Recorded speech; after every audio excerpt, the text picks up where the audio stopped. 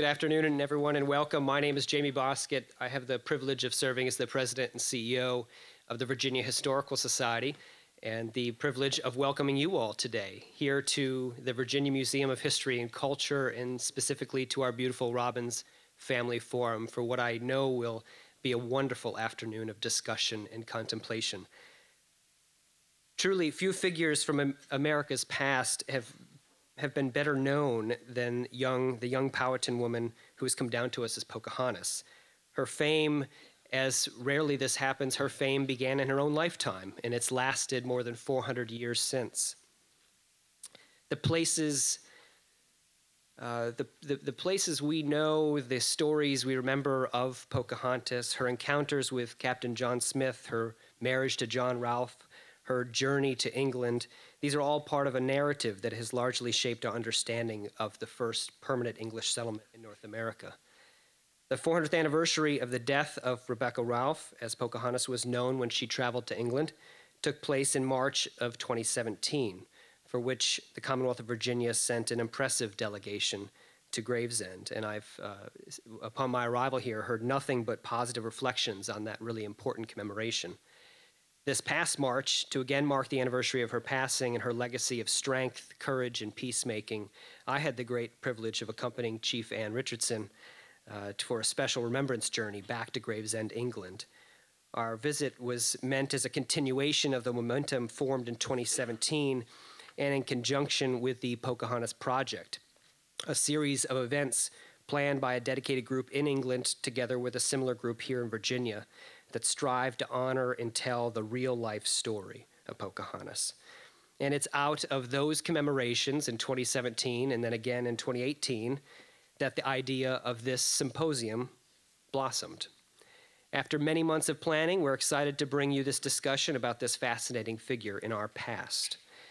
Conversations like what we will hear today are a part of our new commitment as an institution to do more and be more for Virginia and Virginians. We are very proud, and we may be the oldest cultural organization of its kind in the Commonwealth and one of the very oldest history organizations in this nation, founded in 1831. But I'll be the first to say that we haven't done nearly enough to welcome all and represent all the critical stories of our past.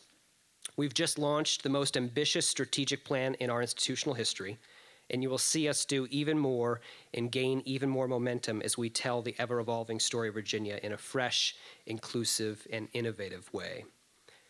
Before we begin today's conversation, I'd like to extend a few special welcomes. Representing our wonderful Board of Trustees, we are joined today by our current trustee, Jeanette Cadwalader. Thank you, Jeanette.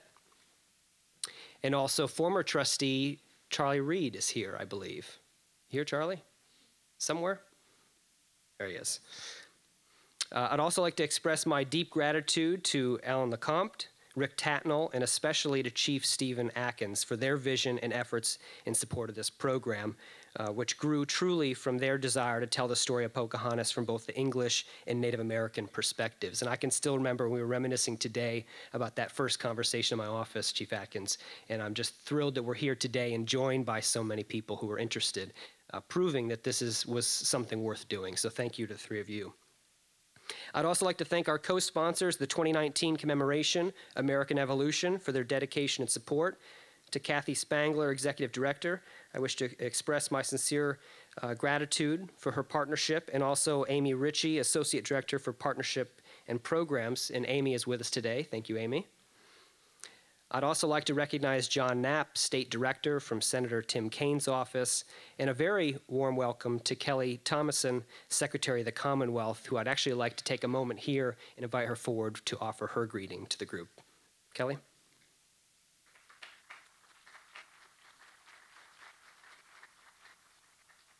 Thanks, Jamie, and to the Museum of History and Culture for having us here today. This is certainly an exciting day. I'm thrilled that I was able to carve some time out of my schedule to join, not just because I always relish the opportunity to be with our tribal chiefs and to learn more about our history and culture, but to hear about this important subject and to really learn more with all of you. So thank you for having me here. I work for, as Jamie said, I'm the Secretary of the Commonwealth, and as Secretary of the Commonwealth, I get to serve as the liaison to all of our Indian tribes on behalf of the governor, which is a huge honor for me. And so it's great to be here, especially this month, which is, as many of you may know, American Indian History Month, American Indian Month in the Commonwealth of Virginia that the governor proclaimed. So thank you so much, and enjoy the day.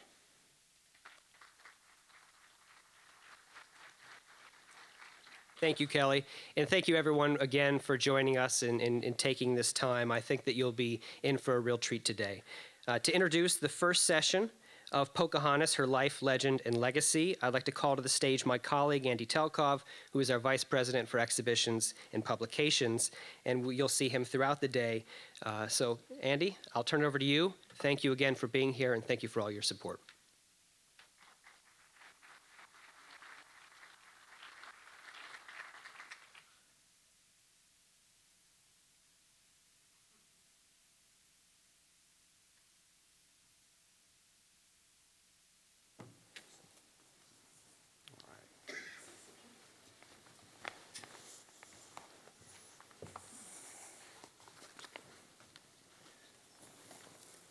Well, good afternoon, everyone.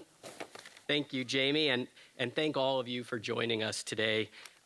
It was really my pleasure to be able to work with the steering committee for this symposium and coordinate the wonderful program that you're going to participate in this afternoon.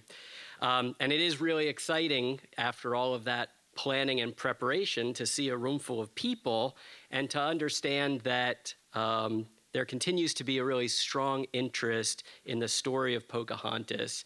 And with all of you, I'm looking forward to an afternoon where we can perhaps separate myth from reality regarding one of America's most well-known personalities and gain greater understanding as to how her story is relevant to us today.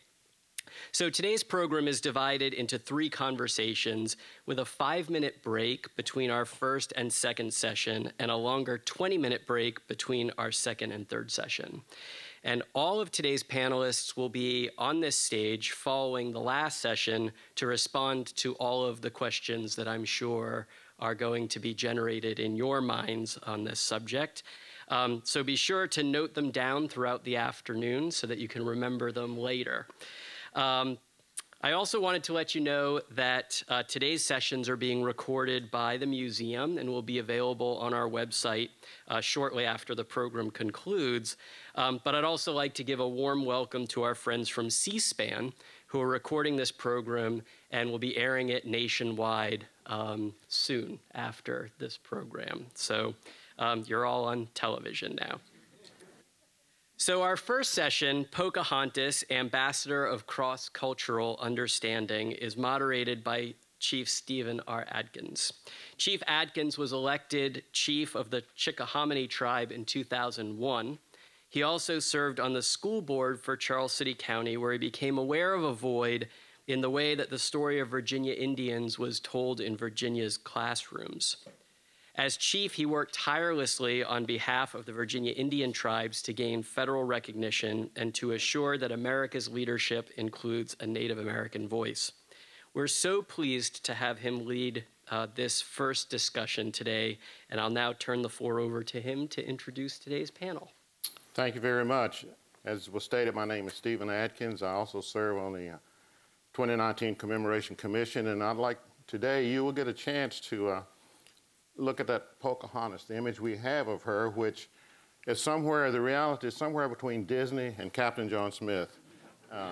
So we will tackle that, and folks are going to give some very objective viewpoints, and I'm going to yield to the more erudite folks on this dais, who I have utmost respect for. I hold them all in high esteem, and they are experts in their own right. And what I will do is let them introduce themselves so we don't have the redundancy. And I will start with you. Sure. And you may bring your statements after your introductions, and then we'll go through it. All right. Can everyone hear me all right? Yeah. All right. Anyone in the back? I'm not used to speaking in lecture halls, so My name is John Pagano. I'm the Historical Interpretation Supervisor at Henricus Historical Park. So for me, I kind of feel like I was born to be here at some point because my name is John. I feel like I'm in... and I do get that about every time I speak on the subject. But as far as being here, I represent Henricus Historical Park and what we interpret there, which is going to be heavily dealing with this subject at hand. We are a public history institution and an open-air living history museum. So for our purposes, this topic is near and dear to my heart, but also for our audiences, both school groups and visitors. It's an everyday, 365-day-a-year occurrence for us. So am I supposed to go through my 5 Yeah, you minutes may. now? Well, we can talk about Ambassador of cross-culture understanding. All right, well, so how much time do I have? You have 5 minutes, and I'll do the hook, so let's rock and roll. Like, boy, you know, my normal time with the crowd is 30 to 40. No, I'm just kidding. But one thing that we have to kind of address at our site is both in school groups and certainly with our general audiences, is that we have a person who lived here over 400 years ago named Pocahontas, and she's going to make an impact, certainly on not just her own community to which she was born, but also for the English community to which she engages, and also if you consider the English become the United States, we are going to have a huge legacy. So when people come to my site and my staff, which do an amazing job handling all these questions, all these different layers and subjects, we have to be prepared to bring it back to these subjects we're discussing today. And most people have a Disney perspective on the subject. My staff are extremely well read, and being that we work in public history and present the idea of rebuilding an idea, you can well imagine a huge undertaking it is to collectively do that.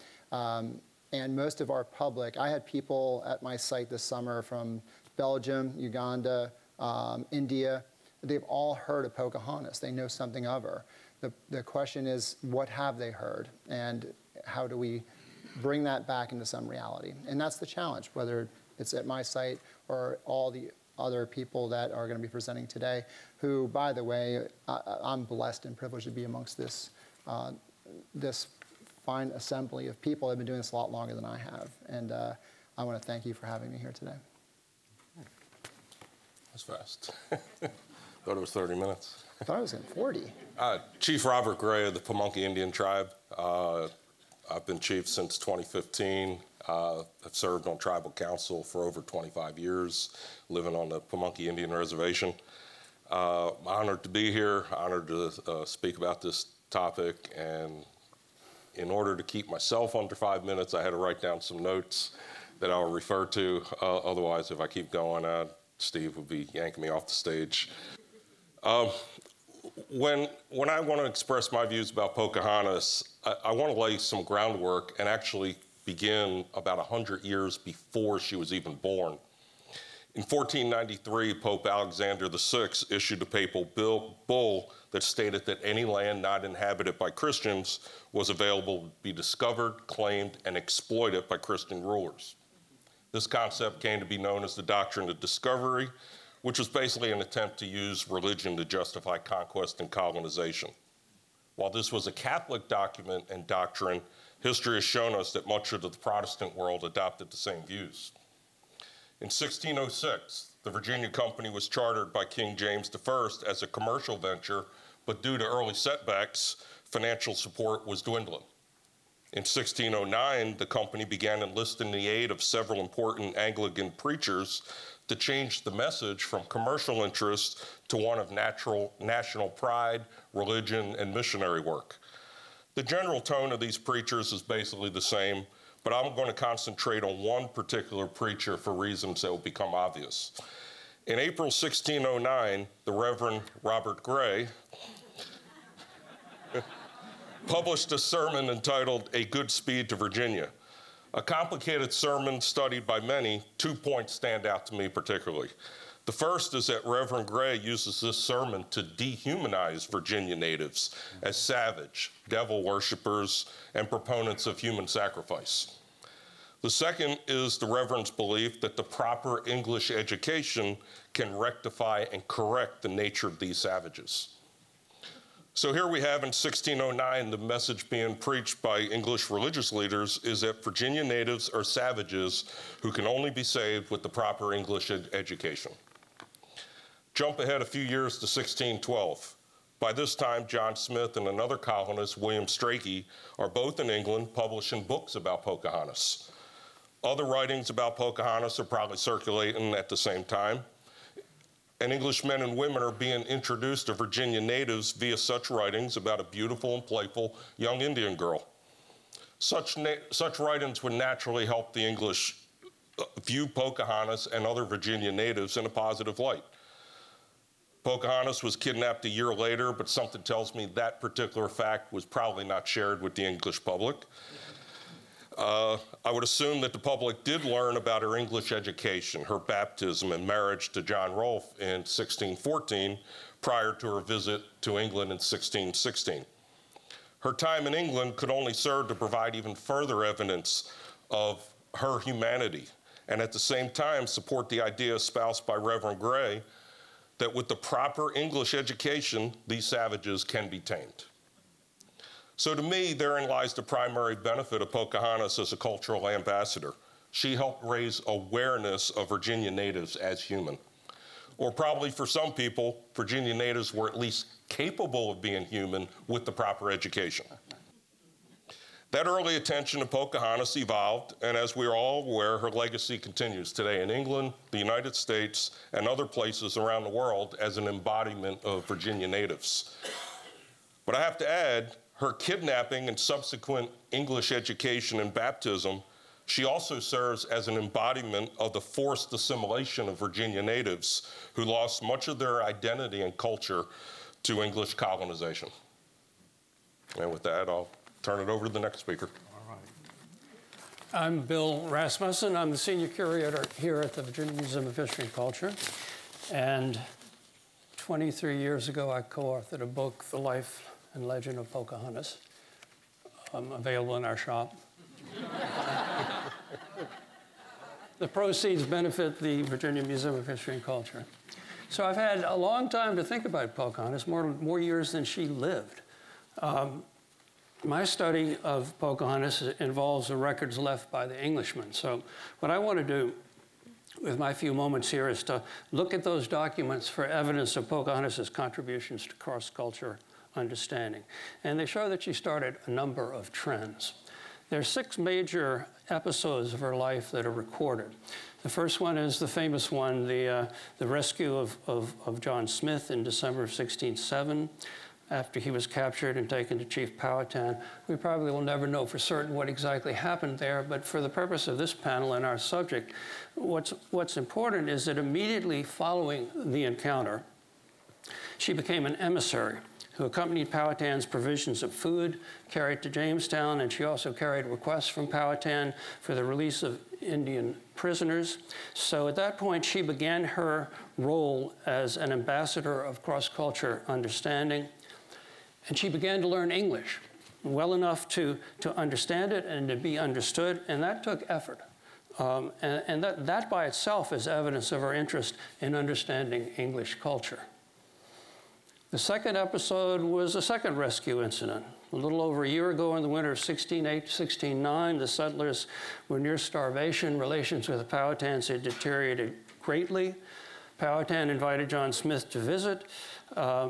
He accused him correctly of invading his people and intending to take his country. He intended to kill John Smith. Smith was trapped because his ship sat at low tide. Pocahontas suddenly appeared and warned him, and so the English stood guard until high tide came and they could escape. In the meantime, a volunteer sent from Jamestown to check on Smith, named Richard Whiffin, was warned by Pocahontas. She saved him too. A young 14-year-old boy named Henry Spilman got caught up in this too. She hid and saved him also. And the first Anglo-Powhatan War had begun, and she was doing what she could to keep the two sides from killing one another, which was an impediment to cross-cultural understanding. So we passed 4 years during that war before the next incident happens, when she was abducted by an English navigator, Captain Samuel Argall, up in the Potomac River region. And it can be argued that her willingness to take a chance with Argall and go aboard his ship was evidence of her effort to promote a resumption of amicable relations. And that's an act of an ambassador of cross-cultural understanding. Later that year, or early the next year, 1614, she took the major step of converting to Christianity. And as Chief Gray mentioned a moment ago, talking about the volumes, the books published in London in the first 2 decades after 1607, this was a major goal of the English, converting the Indians to Christianity. The missionary impulse is a major theme that runs through those books. She understood that, and that was part of I think it's safe to say that's part of what motivated her. How better to understand a different culture than to adopt a part of it? And then, of course, the next step is her marriage in 1614. And this, of course, was a path that would have ended the need for cross-cultural understanding had not the prejudices of the white population prevented that solution.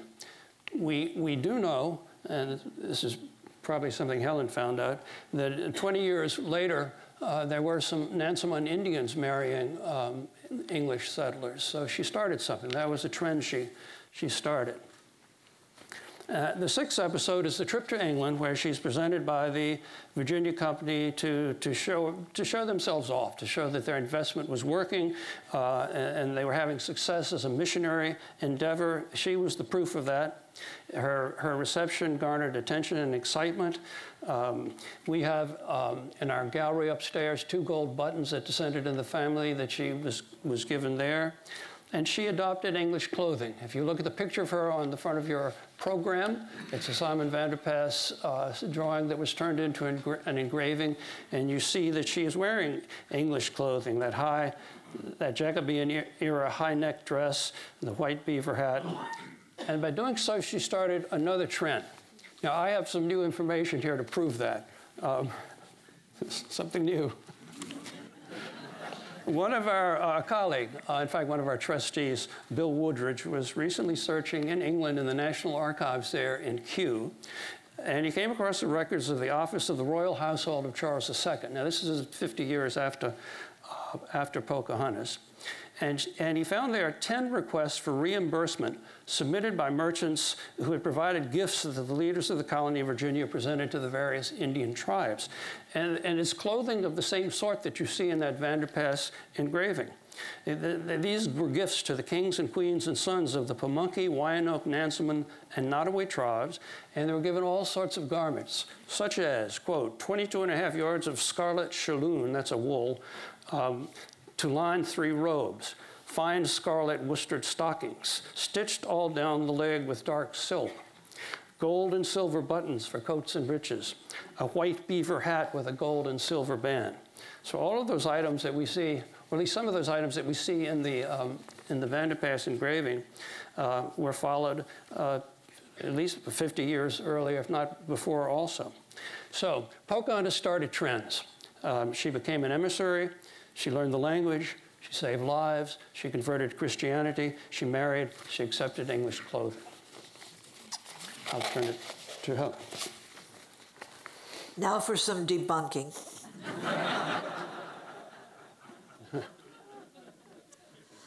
I'm Helen Roundtree, retired professor of anthropology from Old Dominion University in Norfolk. I grew up in Hampton Roads, and I grew up with all 6 phases, thank you, and all of the myths.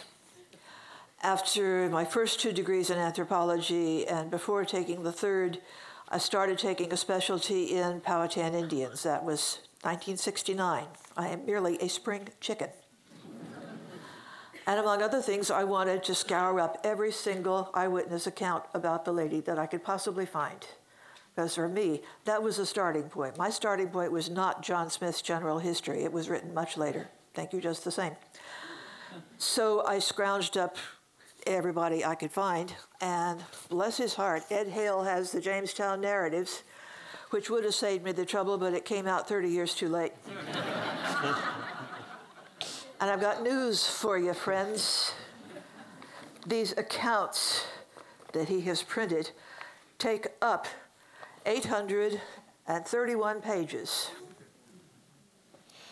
And all of the mentions of Pocahontas by eyewitnesses who knew her in person, she was alive at the time all of these were written, amounts to a little over 1 page.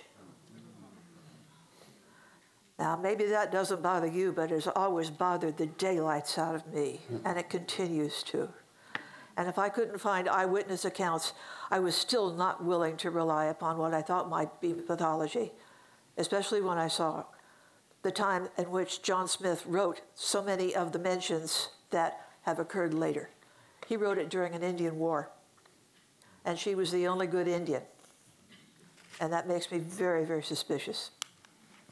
So, since I couldn't go in to find out about her through the front door, I went in through the back door, which as an anthropologist we are taught to do.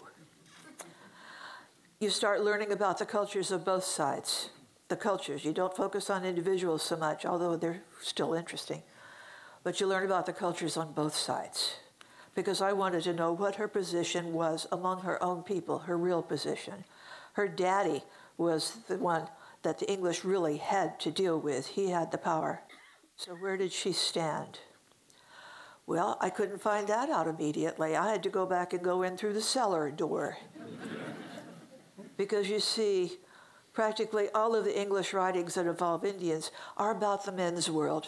They were written by men, they're about men, and there may possibly have been resistance on the part of Indian women even to talk to a man. None of your business. Shoot, go away, go away.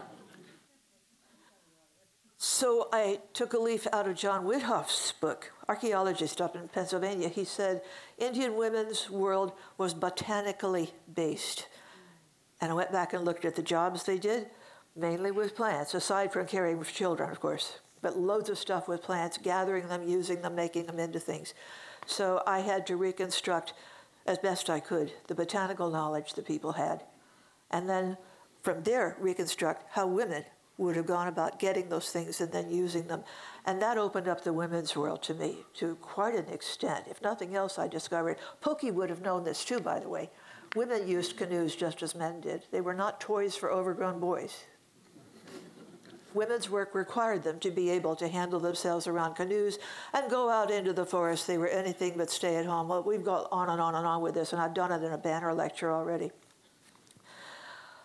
But after I had really looked at that, after about 30 years, and it really was that long, I sat down and I rescoured the records and I said, okay, what do these tell me about what Pocahontas would have been like? What would be her position? How much power did she have? What was her capability? And that leads me to my opinions, and that's all they are. Until the time machine comes along, it's an opinion. My opinions about the ambassador issue and the savior issue and all the rest of it. In a thumbnail, it is this. She was not the savior of the English colony. Powhatan was. 11-year-old girls did not swing enough economic power to collect food. She couldn't have done such a thing in the first place. She didn't have the power to get everybody to give her stuff to take to Jamestown. Her daddy sent the stuff, and he sent it under the supervision of adults. She probably came along for the ride. Think about the 11-year-olds you've known. And they get a chance to gawk at essentially what would now be space aliens. We're not talking about saving, we're talking about gawking. And the very few eyewitness accounts of Pocahontas in the English fort indicate that's what she was. Second thing, her main value before she married Mr. Rolfe, her second husband, was as a potential hostage, because that would give the English leverage over Powhatan. And when she finally was captured in 1613, that's exactly what she became. After which she had to learn English culture because there wasn't any other way out of it. And in the book I finally wrote partially about her. There's not enough for a whole book, I think. then I actually slung the words of the phrase Stockholm Syndrome around. You learn the way and the thinking of the people who hold you captive in order, number one, to survive. That wouldn't have been a problem for her, but simply to have a viable kind of life for however long she had to remain there. After her marriage, then you can begin to talk about an ambassador and a cross-cultural broker, as another anthropologist has called it. And yes, she was all of that, and was getting ready to be even more of one at the time that she left London to return to America in 1617. She was going to be the co-CEO, house mother, interpreter, shoulder to cry on for the children in a planned Indian mission. And as a propaganda agent, she would have been very, very powerful. However, how willing she would have been by that time to do actual propaganda, I would love to know. So will somebody please invite me to see a time machine on this? Thank you. Thank you very much.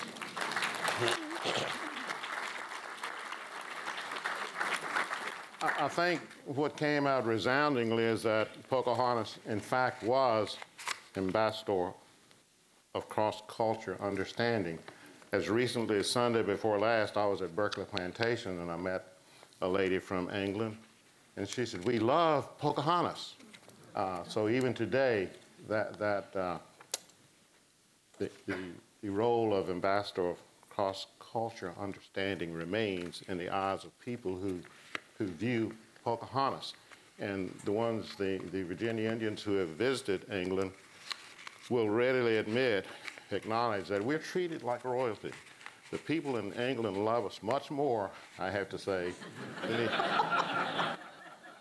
than these folks in the continental United States. England recognized us as sovereign subjects of the crown in 1677. 341 years later, on January the 29th, 2018, President Trump signed a bill that became Public Law 115-121, which acknowledged what the English people had recognized 341 years before. So I thank you for this, and tell me where we are in time. Do we have time for questions? Or? So I would open this. You can address my esteemed colleagues with questions you might have. I will put in a PSA, public service announcement. The Pamunkey Tribe has really put together this Pocahontas Reframed Film Festival, which begins tomorrow evening. I would encourage you to go at the Byrd Theater. Byrd Theater. Byrd Theater, and again, that's part of the 2019 Commemoration Commission. So I'd encourage you to go. So now I yield to you, my colleagues, to answer your questions. Yes, sir. Dr. Roundtree, greetings from Norfolk. And I'm a history professor, and I have a huge problem with the marriage of Pocahontas and John Rolfe. And I wanted to see if you mentioned Stockholm Syndrome. And I don't know if I had heard you before, but I have no evidence for that. And it just seems too convenient and too clean that, she would have to tell her father and Opechancanough, the people that you despise, well, I'm going to marry one of them, and then vice versa. The whole issue of bigamy and, with the Christians that were there, it just seems clean, and she falls in love with her captor, and they get married, and here comes a child. And is there anything that you know that you can add to the story? Because I don't know if I'm getting anywhere with it. Ralph Hamer mentions it, and he's an eyewitness. He mentions the marriage of Pocahontas to John Rolfe. It did happen. Okay. Next question. I mean, that answer's pretty succinct. It's there. Listen here, Hamer. Thank you. Yeah, you're welcome. Fellow history professor, thank you. I will add a little bit to that. We don't know why she married him. We know what John Rolfe said. He wrote a letter saying that he had to ask permission of Thomas Dale, because this was a big event. It affected everyone. And then he said, well, I'm not marrying her due to carnal desire, which suggests to me that probably he was. And so we've got his viewpoint on it, but we don't have any of her viewpoint. Yep. Can I say something real quick on that? As someone who was married before, didn't the church have a problem with that? Or did they not recognize The Episcopal Church, the Church of England at the time, did not recognize Indian marriages as real marriages. So the marriage in the Indian world that she had was not a problem for the English.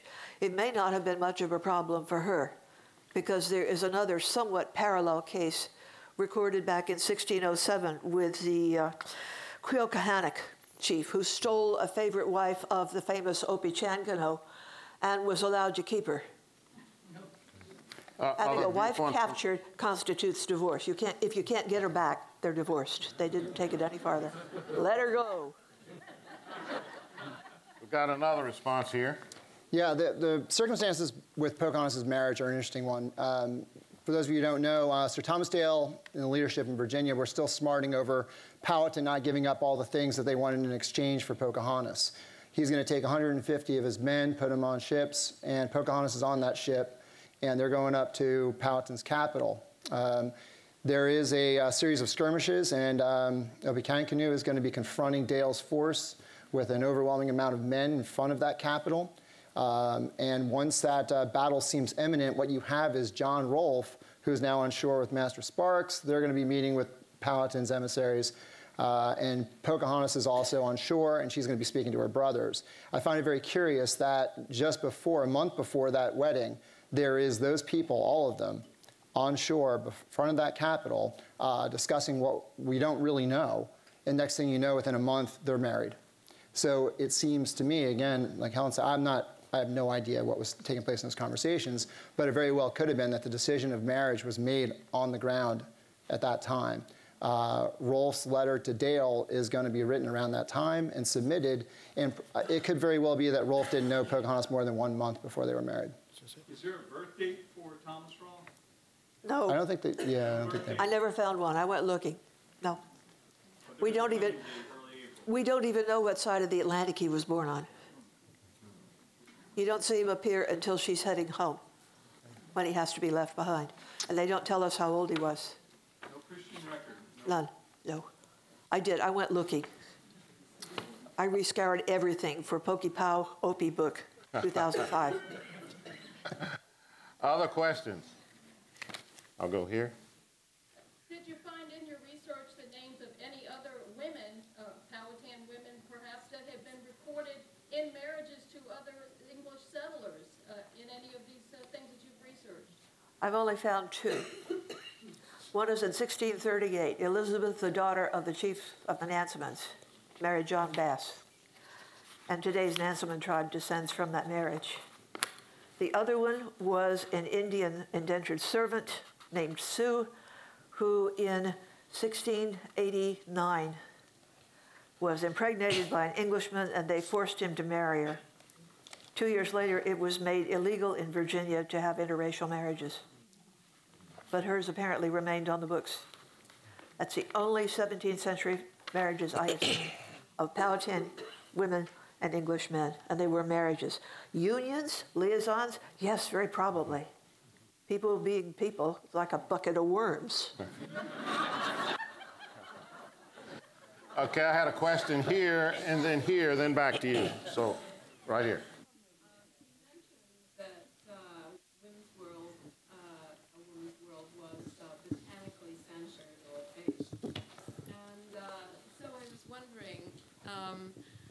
I was wondering why John Ralph got the credit for introducing tobacco into the cash crop. I'm inclined to leave John Rolfe's claim to have introduced Orinoco tobacco to Virginia to really be his.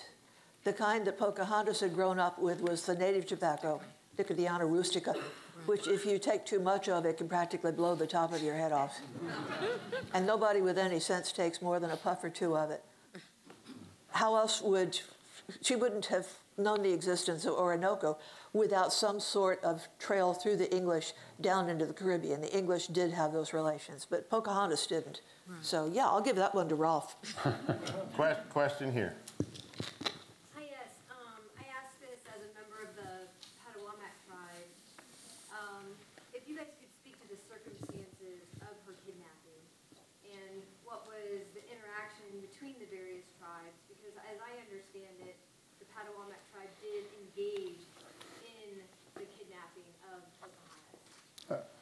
Do you want that, or shall I do it? Oh, I mean, I'll go first. We probably all read the same account. We've got Yeah, it's all this once is letters. one eyewitness account, and that's all there is.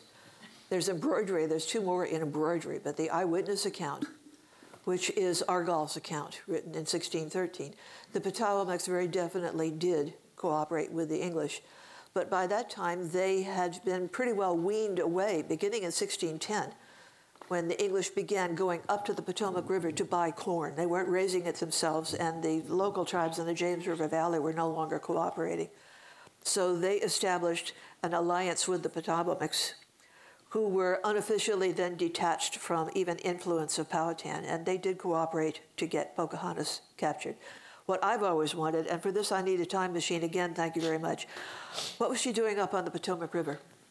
And not only that, why was she not visiting the main chief? She was visiting a subsidiary chief, Yapasos. Yeah. Question She was here. visiting friends, and in English at that time, friend could mean a whole variety of things. It didn't just mean buddy-buddy. It could be relatives, we don't know. So we had a question right here. Yeah. To speak. You brought up another question, which I'll ask first, and that is if maybe her mother was a member of that tribe and that she was visiting that part of her family. That's entirely possible. I did more scouring to try to find out who her mother might have been, where she might have come from. I found nothing. Right. Nothing, ever. There are a couple of us Pocahontas descendants here, double Pocahontas descendants. So I know what your answer would probably be, but I'd like to hear from both of you whether Pocahontas and John Rolfe were married at Henricus or at Jamestown Island. Speaking of a can of worms. Here we go. I never found a record of where she was married. It could have been either Jamestown or Henricus. And I looked for that one. Yeah, we both did. We both scoured the records. But he'll say Dale was spending a lot of time at Henricus, so there's a good argument for the people at Henricus to see it happen there. So John wanted to opine on No, I won't say Henricus. We would love to say that, but we just don't have the actual evidence. In fact, when Dale wrote that they were married in a church, there would have been 3 churches at the time, one at Jamestown, one at Henricus, and one at Bermuda City. Those have been the 3 principal churches at the time. You can take an argument for any one of them. The Jamestown Church is the traditional oldest church, so there you go. And that might be where the governor is at the time. Henricus could be where she was converted with Reverend Whitaker, yada, yada, yada. But very well could be that Rolfe's residence could have been at Bermuda City, and that's where the newest church was, and that's where the biggest population was. So maybe it could have been there. So we really just don't know, and we'll probably not know 400 years from now. Yep, right here. Anybody over here have a question after? Okay. I've kind of ignored you, I'm sorry. So you go first. Hi there. What is your knowledge on how she actually passed away? What did she die from? I've done a lot of research and I'm hearing various different ideas of how she passed away. The one thing I remember reading is she died unexpectedly. That was it. And one has to presume that it was something she had no antibody for, because there were a lot of deaths happening when these 2 civilizations went to places they'd never been before and had no immunity against diseases. Okay. I came up with a different take. She was taken ashore at Gravesend at a time when everybody practically on board the ship was sick. That's another reason that her son Thomas had to be left behind. There was nobody remaining standing, really, who could take care of him on a voyage over to Virginia. So that to me indicates an epidemic of what? There's another little piece of evidence, and it's circumstantial, and again, I want a time machine. When the ship did arrive in Virginia, subsequent to that, and not very long after, an epidemic of bloody flux broke out. Hemorrhagic dysentery is what it actually was. Fortunately, it's mutated again, so we don't quite get it, but it seems to have been something like Ebola in its effects upon people. It took you fast and very messily. Okay, thank you. Question over here. Yes, given the doctrine of discovery by the Pope, saying that lands that weren't occupied by Christians were free and open for the taking, do you think that had anything to do with her decision to convert to Christianity? to protect her land? And maybe other natives also. Do you think they thought, well, hey, we'll go by their rule. We'll convert. Why not? May I jump in first? Yeah. In that year in which she was kept captive at Jamestown, I think that's when she really started learning English. It's when she was constantly exposed to it. Not that much earlier. You need immersion to learn it really well. And even then, during that year, she may really not have been quite fluent enough to get into discussions of doctrines of discovery. And I would add the doctrines of discovery actually started in 1452, Pope Nicholas V to King Alfonso V of Portugal. Then in 1455, a subsequent papal bull satisfied the appetites of England, France, Spain, and Italy. So they said, all of you Western European countries, get an act, go get some land, and maybe free labor later on. Had another question? So what do we actually know about her marriage to Kokum and descendants of that marriage? Next to nothing. He is mentioned in passing. She was married, she had her menses in 1610, and then she was married to a private captain, not a chief, a private captain named Kokum, and that's it. No mention of children, no nothing. She was 14 at the time she was married, however. So it may have been several years before she even had one child by him, or she may not yet have had any children thanks to adolescent sterility, because she was captured when she was 17. Yes, sir. I realize there's kind of a gulf here between Chief Gray and Dr. Rasmussen, but you've used the term, different people use the term Stockholm Syndrome. How aware was she, if you have any evidence or an opinion, of her agency, of her, how willing was her conversion, the role she would begin to play as a messenger of this cross-cultural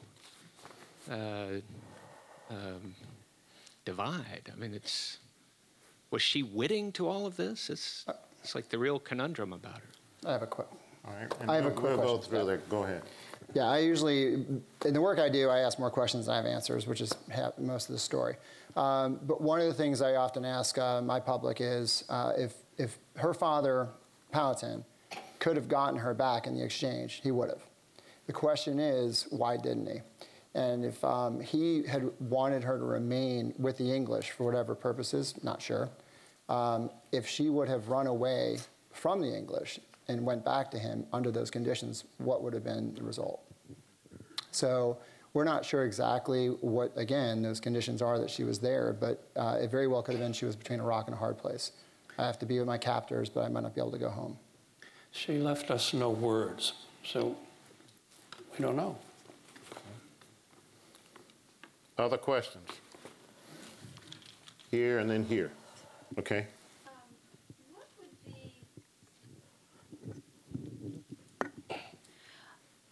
What would be or maybe we'll learn in a subsequent panel, her people's view of possibly the lore about her, the telling of stories, the oral history of Pocahontas. Can any of you speak to that in her life? I'm so interested. I guess the Pamunkey don't hold her in the huge esteem that the rest of the world does. And there are some members, it was talked about how she warned the English settlers of pending attacks. And yes, that might have been cross-culturalism, but it could also be called being a traitor to her own tribe. Within our tribe, there's various opinions on her, but unfortunately, we just don't have all the information. I would love to have her words on what she was saying, so I'm hesitant to assign motives to her. I would say at such a tender age, it's hard to lay blame or credit at her feet. I do know the story was embellished quite a bit by the Western Europeans. Okay. There's a little myth or legend that possibly Pocahontas saw a performance of The Tempest while she was at the court of King James, which would have been very interesting in the tie-in, of course, to the wreck of the Sea Venture. Is there any validity in that? I can answer that just with what I read in passing and then turn it over to somebody properly trained, which is Bill. My understanding was that the reference to the Tempest came from the shipwreck of the 1609-1610 fleet in Bermuda. And Pocahontas was still living with her daddy by that time. It was nothing to do with her. The theatrical performance is recorded in the records was a masque by Ben Jonson, so there's no mention of Shakespeare. Yeah. Yes, right there. My question goes to another subject, which you mentioned in your presentation about there having been a law against marriage between Native Americans and English as late as 1689. But what was the attitude at the time she was married? And how did this change over time? It's weird to me that when I read so many different genealogical histories and when they're talking about who's a red bowling and who's a white bowling, there are little legends that have been embroidered all over the place about, well, so-and-so was really a red bowling, but they couldn't say so because they weren't supposed to be married to white people, or white people weren't supposed to be married to them. And I just don't know what really was the existing environment of those attitudes. I can do a quick answer for you. The two principal architects behind the marriage are Reverend Alexander Whitaker and Sir Thomas Dale. They are clearly in their writings leaning evangelical Puritanism. It's all in there. But it's new for the English. It's new for them, and they are here, and there's no evidence that Dale or Whitaker wrote back to England to get any permission or clearance to do it. So they did it on their own accord. The validity of that, I don't have that expertise to say. But Whitaker is the person responsible for making that decision. Dale is the High Marshal, so he's legally bound to make the final call, which he did. What happens after that, after Dale and Whitaker are dead within 5 years, people change and ideologies change. Dale and Whitaker were clearly for the assimilation between these two cultures slowly through marriage. How that changes is another story. And for your edification, in the 20th century, it was against the law for whites to marry Indians. Walt Ashby Flecker, Racial Integrity Act of 1924, reduced that to writing, and a willing legislature, and leaders of colleges and universities supported that.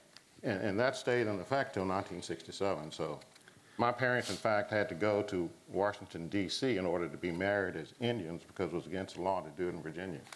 So we don't have to go back 400 years to see that. That attitude that you're referring to starts right after the Civil War, when white Virginia becomes extremely racist. And as a result, not only freed African Americans suffer, but also do the Indians and the Pocahontas story. And so, it leads up to the Racial Integrity Act, where the only acceptable, if you're a descendant of Pocahontas, you had the exception if you had 1/24th, 1/12th, whatever blood, that was okay to have been descended from that one marriage. Every other one was unacceptable. So Pocahontas kind of saved the Virginia Indians as late as the 20th century. Any other questions? Got one in the back? Good afternoon. What are your thoughts on, given that the whole situation up on the Potomac River with the capture, kidnapping, whatever you want to call it, what are your thoughts as to why Powhatan never seems to retaliate against Japazaw and Cleopatra? In fact, Thomas goes and visits them 20 years later.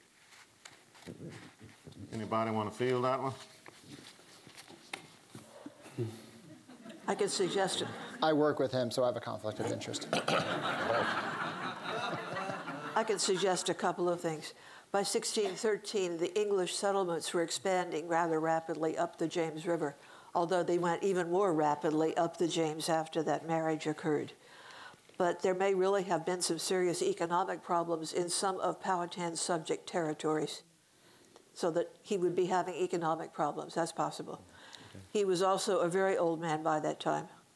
He died in 1618. He may already have been very, very sick by 1614 because he was not able to see Pocahontas in person when Ralph Hamer took her up to see if they couldn't break off this hostage thing one way or the other. And she didn't go ashore. She saw her brothers, and the English emissary who went ashore was not allowed to see Powhatan. He was apparently badly under the weather. He saw Opechancanough instead. So all of that, illness and economic trouble, may help to account for some of the problems. There may also have been, by that time, so much bitterness. The first Anglo-Powhatan War was a vicious thing. And enough Indian women and children got killed, which in Indian society was a terrible thing to do. You don't kill women and children. And ironically, Thomas Jefferson cited that in the Declaration of Independence, said that the Crown had incited the savages to the point that they killed indiscriminately all ages and sexes. And that template was set in 1610 when Lord Delaware, the governor of Virginia, dispatched the militia to totally annihilate the Paspahegh tribe. So you're getting a chance to have another view into history. Betsy, don't disappoint me. You have to have a question. Betsy Barton. Any other questions? We have like 4 minutes. Yes. Can any of the members of the symposium speak to a matrilineal power structure in the Indian tribes, the Virginian Indian tribes? That was the structure in the Chickahominy tribe. As a matter of fact, we were ruled by a group of people tantamount to a council called a Mungai, and a ritual called a Huskanaw. The women would select young men who were just entering the age of puberty to go through a pretty rigid spiritual and physical ritual in order to pass muster, in order to be accepted into the Huskanaw. And those who failed actually never came back to the tribe. I don't know where they went, but there was shame, and so they just didn't come back. But the women in the tribe actually selected those folks who were going to be the future leader. And again, among the Chickahominy back then, that titular role of leader would rotate among those folks in the Mungai. And I don't know how. I know the queen of the Pamunkey was a primary signatory to the Treaty of 1677, and she actually etched it for the Chickahominy people. So thank you, Chief Gray. Do you have anything else to add to that about the matrilineal aspect? No, as far as the, I mean, it's complicated. I imagine Dr. Roundtree has it memorized easily. But yes, the power went on by matrilineal lines, and where it would end up, we had Powhatan, we had Coahuillas, Queen Anne, and other ones. That's about all I can say. But it depended on who your mother was. So, Dr. Roundtree, any opinions on that one? Oh, yes. I'm our straight man here. You know. Let's see if I can do it in English instead of Jargonese. This is something I did scour for, and it still gives me fits to try to explain it to others. We Anthros call it lateral matrilineality, and that is the way that the chiefly positions were passed along. You have all the brothers, then all the sisters, but the next generation passes to the eldest sister's children. First her sons, and then her daughters. That's lateral matrilineality. Mm-hmm. And it means that if any girls are going to become chief, they're going to be at the end of the line, which is probably in some ways just as well. They never were expected to go to war, and that's one of the main things that chiefs handled. But they would have observed enough by the time they had some age on them, they would be perfectly good to make decisions. As for what the common folks were, I was asked by my doctoral advisor, scour it all again. Were they matrilineal? Were they patrilineal? Were they bilateral, which is what we are? Either side of the family is okay. Did they have clans? Did they have lineages? Did they have ramages, which I'd never heard of until she told me? I could not find any direct evidence of any of that. in the eyewitness accounts, and it's why I've never been willing to commit to saying they were X, Y, Z. Again, it's going to take a time machine, and I want some time before I get in it to learn the Powhatan language. Thank you. We'll take one final, we're out of time. So. Mine's really not so much a question as a sharing. I'm Betsy Barton. I work at the Virginia Department of Education, and part of my job is to ensure that Virginia's 1.3 million students learn the story from the primary sources that we do or do not have. I will tell you, we worked with Virginia's tribes. There is a website, if you Google Virginia's First People, past and present. It is designed for students kindergarten through grades 12. There is a video there of a young man who tells the story, Meet the Tribes. So if you want to know more from an education point as far as what students in Virginia are learning, it's Virginia's First People, past and present. We worked very closely not only with tribal leaders, but also with the Virginia Department of Historic Resources. So I just want to share that along and just thank you to everyone here on this stage. So we want that Virginia Indian history to go K through PhD, so we need your help making that happen. Virginia's First People. Google Virginia's First People, past and present, but it'll just come up, Virginia's First People. I'd like to thank this panel, these very erudite, learned individuals about this subject matter. So thank you so much for what you've added today.